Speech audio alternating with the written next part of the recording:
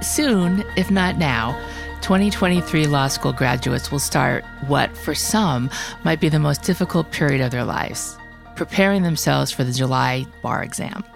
I'm Stephanie Francis Ward, and on today's episode of the ABA Journal's Asked and Answered, I'm joined by BARBRI's president, Mike Sims, to talk about the process. Mike, welcome to the show. You're in a busy month, I would imagine. It is. In fact, when you said soon, if not now, it's probably now and nower. So there is a lot of studying already going on and tension starting to rise. But it's great to be here with you, Stephanie. So if you just started today, I don't want to say to be too late, but do you need to get on the stick? Yeah, no, today's a good day to start. I mean, it's as I said to a group of students earlier in the week, when's the best time to start bar review? Yesterday. And if you missed that, start today. I am curious, how did you wind up at BARBRI? Did you think you'd go into this at the beginning of your career? Where did you take the bar, in Texas? Yeah, I took the bar exam in Texas after I graduated from the University of Texas. And I can say, having done this for 30 years now, I don't think anyone ever wakes up as a small child and says, what I really want to do is bar prep. No, I had intended to be an admiralty lawyer. I had accepted a job at a law firm in Houston to go do torts on boats. And Richard Conviser, who founded BARBRI, had known me when I was a student rep and convinced me to give my job back at the law firm and go to work for him. And I told him at the time, I said, Richard, I'm only going to do this for 2 years because nobody would ever do bar review as a career. And here I am. So I know you're probably a fairly humble person, but tell me, how did you come to Conviser's attention? Our model is, as most lawyers listening know, that we hire law students to sell to other law students. And okay. I did a pretty good job selling to my first year class and became the head student rep at the University of Texas. And we needed somebody to run our course in Texas. And Conviser said, go call Sims. So that has always been what the model has been, to sell. You hire someone at the law school to sell to his or her peers. How did you talk people into that? I mean, I don't think it's a hard sell. People are too afraid not to do BARBRI. Our idea has been that obviously we want to help you pass the ultimate final exam, the bar exam, but also we recognize that you have to pass final exams along the way. So BARBRI has always provided a suite of outlines, lectures, and practice questions that help students from their very first set of finals all the way through graduation. So they kind of get used to using the stuff. And do you think, obviously, I know that technology has changed the way people study for the bar, but do you think it's more intense now than it was, say, 30 years ago, or maybe even 50 years ago? Yeah, it's a great question. And I do. I mean, when I took the bar exam, the classes were all live. They met at night in a hotel ballroom. And I remember that for the 8 to 9 o'clock hour, many of us would go to the bar and grab a beer and bring it back for the final hour of corporations. And we never doubted we were going to pass the bar. We knew we had to endure it. But I think today there is a very real and justified stress. This exam is hard. And frankly, Stephanie, I think it's made harder by some of the technology, right? When we were all together at the Red Lion Inn in Austin, Texas, having a beer, we were all in it together. And if anybody freaked out, he or she could look to their friends and realize they're all in the same way. Today, folks are alone at their computers and stressing, I think, because of that. Do you think, I know now at some law schools, I've heard that the graduates are not even, I mean, obviously they're very disappointed, but if they don't pass the bar, maybe it doesn't seem like such a failure because many of their classmates don't pass either. Is it more accepted now than it was, say, 30 or 40 years ago? We certainly, I think, are more respectful of how people learn differently and study differently, but I'm curious, too, if there's less of a stigma now. There may be less of a stigma broadly, but I think for any individual who has graduated from law school and presumably has been successful for their entire career, to suddenly hit this one roadblock, there's a lot of individual, probably self-imposed stigma. In fact, I think one of the biggest challenges that bar exam repeaters have is convincing themselves that next time it's going to be different. Right? It's just emotionally devastating for so many people to fail the bar exam. What about from the profession and people that make hiring decisions? I feel like the job market is very good right now So it's probably more important than ever to pass on your first try. If you don't pass on your first try, say you pass on your second or third, my sense is it'll still be harder for you to find work practicing law. Do you think that's accurate? I think it is, right? I mean, at the end of the day, you have to have a law license to do what lawyers do. And if you graduate in May, take the July bar, you don't get your results until the fall. And if you're unsuccessful, the next exam is in February. And those results come out in essentially April or May. So you've lost a year of income, perhaps, ultimately. So it's a terribly devastating thing to fail the bar exam. Let's go back to the repeater question. I'm hearing that with various test prep, I don't know about the bar exam, but certainly for entrance exams, some companies are using AI and GP chat. Does that already figure in with bar study as well? Not a whole lot. And I know there's been a lot of discussion about how Chat GPT passed the bar exam. Oh, right. And I've got to tell you, I fed Chat GPT some essay questions. And having graded a lot of essays myself, I was not impressed. The thing's pretty conclusory. I mean, it's a mediocre 1L essay answerer at best.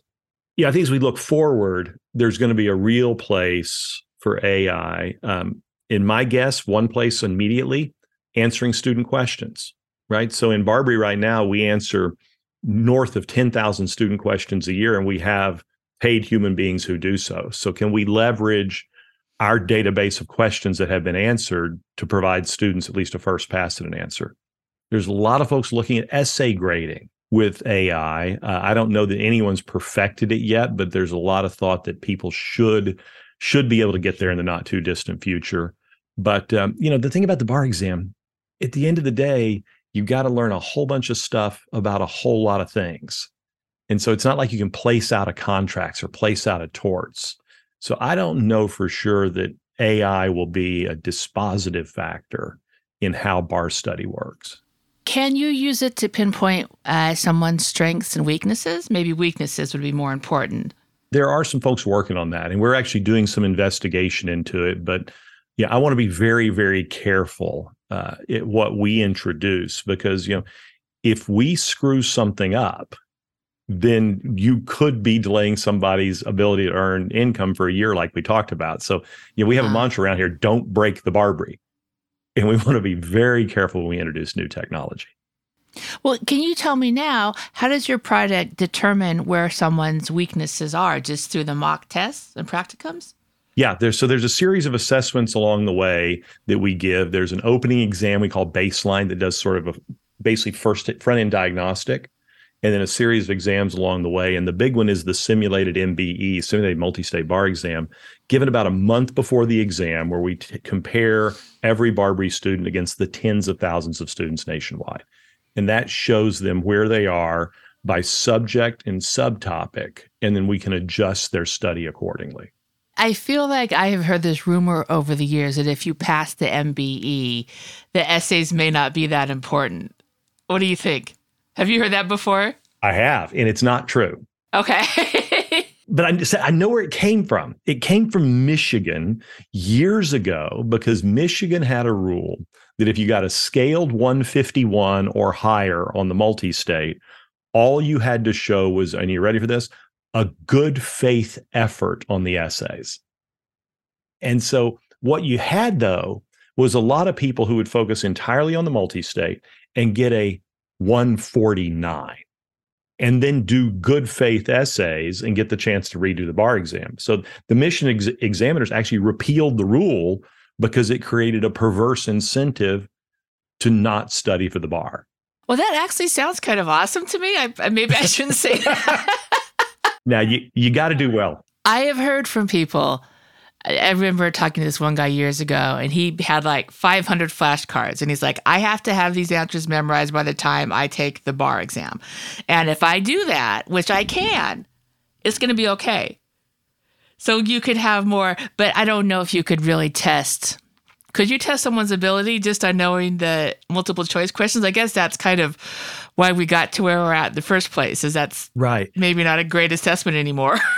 Yeah, it's interesting. The multi-state has changed a lot over the years, and I know we're going to get to NextGen here in a little bit, but I think the multi-state bar exam as currently constituted is actually not a terrible test because it's not just what are the 7 exceptions to the statute of frauds, right? It is a little story, basically kind of like a little essay prompt with 4 answer choices at the bottom. So knowing the law is table stakes, right? That gets you there. You then have to know what to do with the law. And the multi-state does a pretty good job of testing that, I think. Yeah, because I'm thinking it would show dedication. You put in the time. You understand the basic concepts. And do you think, I guess that will lead to my next question. If someone is, they did their law school classes, they are diligent with their bar exam prep, and they follow what BARBRI or whatever test prep group they're using, and they work with their academic support team at the law school and follow their advice, they'll pass on the first time. Correct. Absolutely. Okay. This test, yes, it's fairly or unfairly described as a hazing ritual. It has lots of problems, which I think we can all acknowledge. But at the end of the day, if you've done well in law school, or if you've graduated from law school and you do the work more than 9 out of 10 times, you're going to pass the test on the first try. Those are great odds. All right. I know. Those are really great odds. Yeah.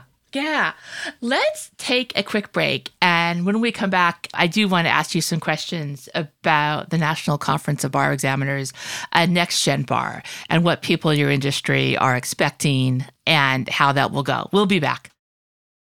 Be the best resource you can for your Spanish-speaking clients with the Spanish Group's legal translation service. Experienced translators ensure accurate translation of your documents with same-day delivery. Confidentiality is ensured, and the Spanish Group guarantees acceptance for certified translations. All that, and their rates are competitive. If you need other languages, the Spanish Group translates in over 140 languages. Mention Legal Talk 20 when you request your quote for 20% off your first translation. Visit thespanishgroup.org. Filing court documents, serving legal papers, collecting electronic signatures, all critical parts of the litigation process, yet ones that are time-consuming and error-prone. But what if you could do more straight from your case or document management software? InfoTrack automates data entry, document selection, tracking, and information syncing across all these core tasks and more by integrating with your core systems like Clio, Smokeball, Leap, MyCase, and others. Spend more time on substantive legal work and less time on busy work. Learn how simple it can be at infotrack.com/simple.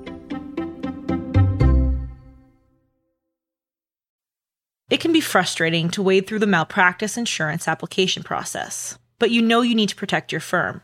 ALPS designed their application to be flexible, easy, and 100% online. Fill it out, review your quote, accept, and pay in as little as 10 minutes. ALPS is the nation's largest direct writer of lawyers' malpractice insurance, and they are endorsed by more bar associations than any other carrier, so they understand law firms. They also know how valuable your time is, and that's why they make legal malpractice insurance easy. Visit alpsinsurance.com to learn more.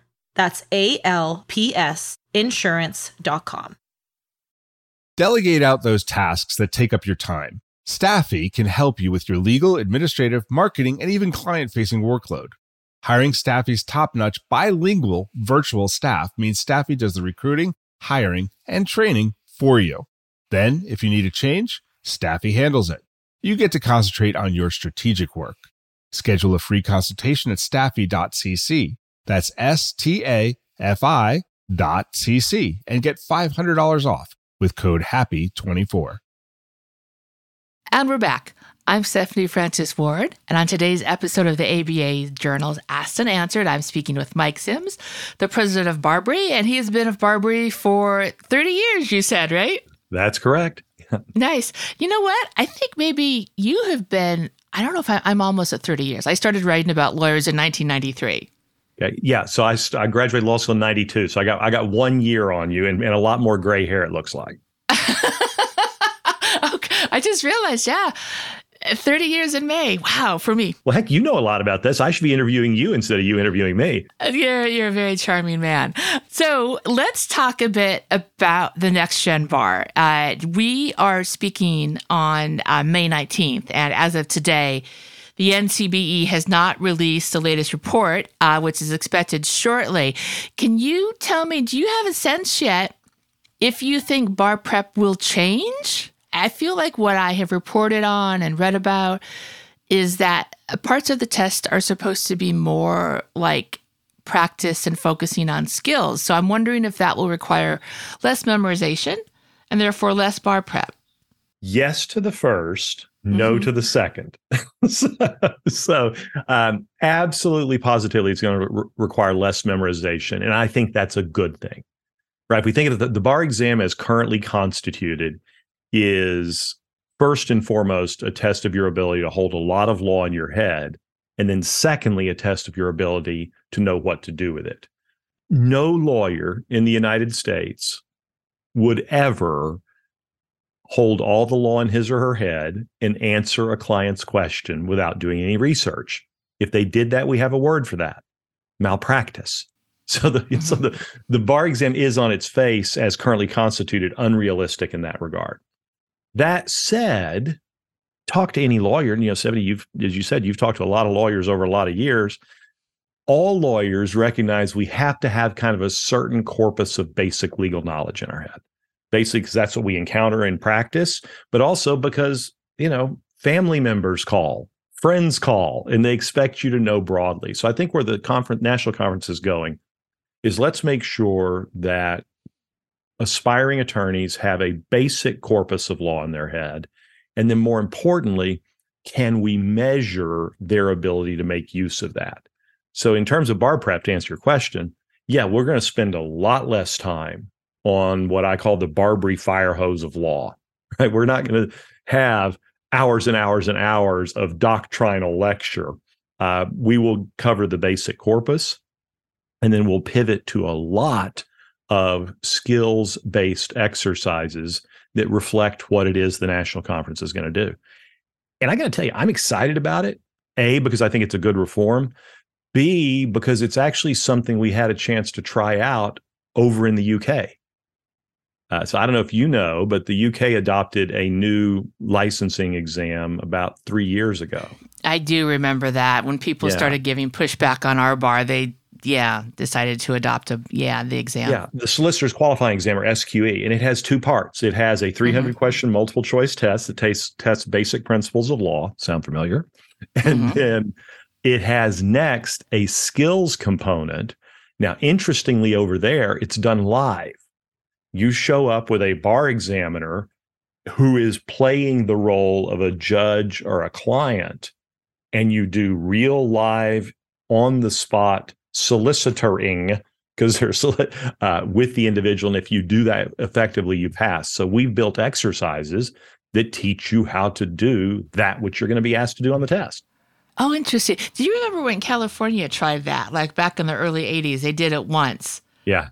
Yeah. So how do you study for 2 months for, you said less memorization, more skills tested knowledge? How do you study for that? Is it maybe watching videos? Is it more interactions with people, pretending, watching? I mean, how's that going to change? And there's still going to be a memorization piece, right? Totally still a memorization piece. It's a much smaller piece.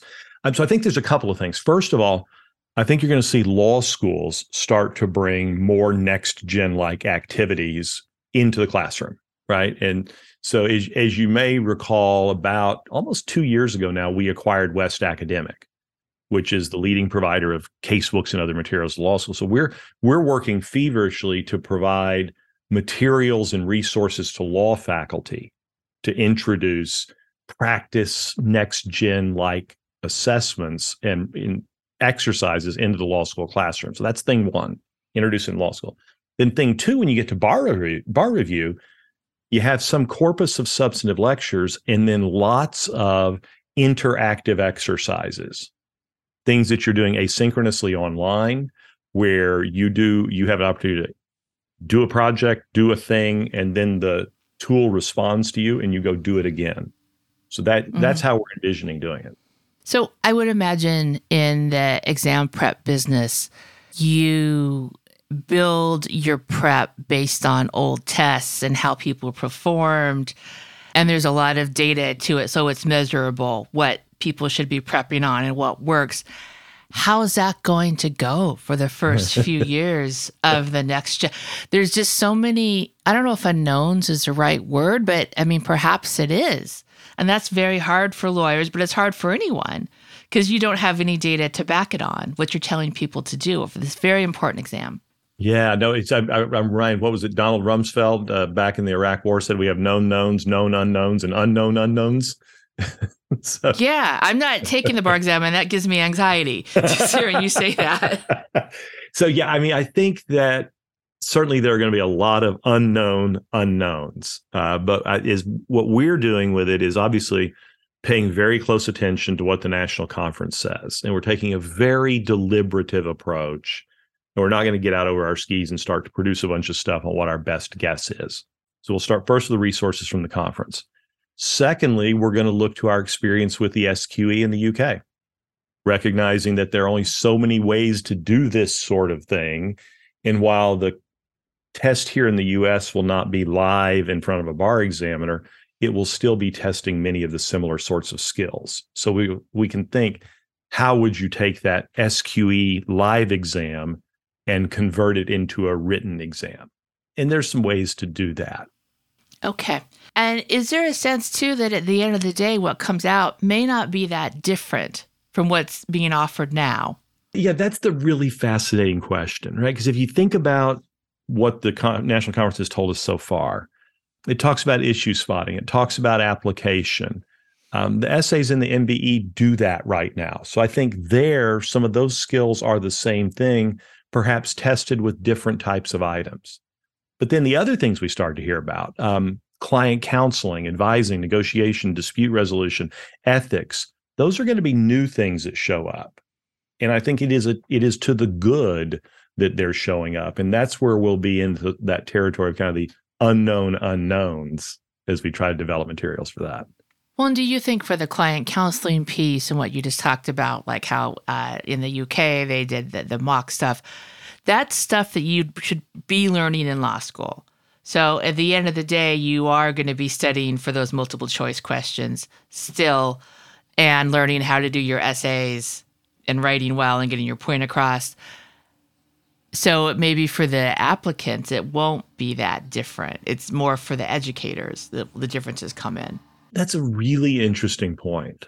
Certainly it's going to be different for educators, right? The day of the Socratic sage on the stage, to the extent that is still dominant anywhere, I think it will start to recede, right? That law professors are going to have to do more than purely pontificate. They're actually going to have to make sure that students have those skills to make use of the law that they learn.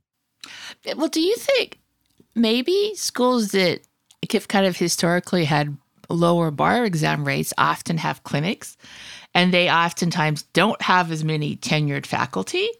So maybe they're, with this new model, I mean, maybe some of those schools that tend to have problems, if the intent to teach students to be lawyers well is there, maybe they'll do quite well, or at least come up from where they're at. It'll be less of a stress for them.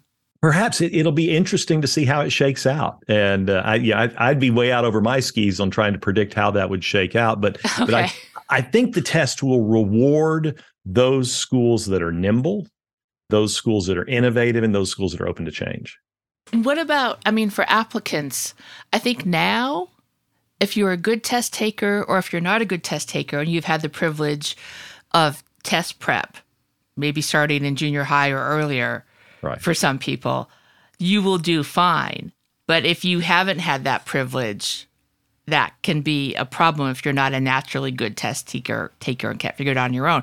Do you think that might change? Yeah, no, I think that as we think about the kind of skills focus of this exam, I think it de-emphasizes that naturally good test taker, right? I mean, in the current regime, I so often encounter students who say to me, Mike, I don't do well on multiple choice exams.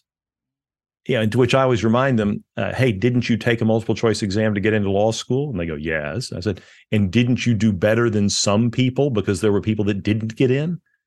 Right. And so a lot of that becomes sort of self-defeating talk. But I think to your point, it's a really interesting one, Stephanie, because this test is not principally a multiple choice exam. All of those people who have that self-defeating talk track in their head should be able to get away from that because this is a different test. Interesting. And do you think if it turns out the bar exam isn't really that different, how will jurisdictions react, particularly ones that have been thinking about alternative licensure paths? If it turns out it's not that much different, or if it turns out it has problems, I think it could definitely accelerate the move toward alternative licensure. It certainly cause more folks to start to beat that drum. And do you have sense, as more jurisdictions are talking about alternative licensure, how some sort of exam or something can figure in? Because it seems to me if you don't have anything in place, it seems like the jurisdictions might be more open to implicit bias and who gets through the process, particularly like with the apprenticeships. Yeah, no, it's an interesting question, and I haven't thought about implicit bias in apprenticeships. I mean, what I have thought about quite a bit is the experience we had during COVID, right? And you and I talked quite a bit at that time, and there was a strong movement to abolish the bar exam, and within the legal education community, a lot of folks suggesting that was one of the greatest ideas they'd ever heard of. The problem is when you went and talked to like normal people who buy legal services, normal human beings go, no, we expect that we want our lawyers to have a rigorous licensing regime. Well, but they're left out of the conversation, though, right?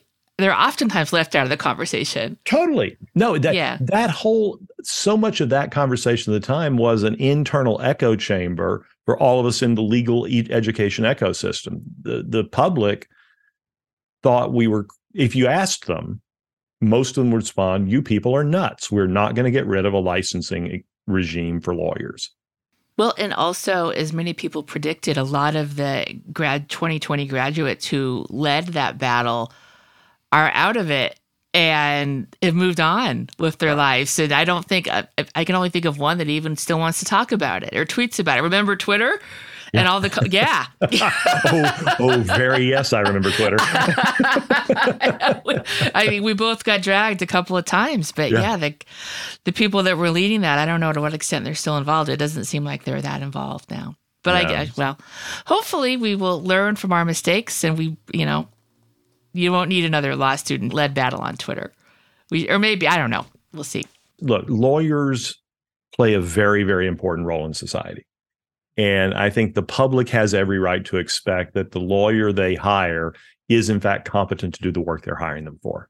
And here, right now, we have licensing exams as a way to prove that competency. Now, can we reform the exam? Yes. And that's what we're trying to do right now. But reformation is different than abolition. Yeah.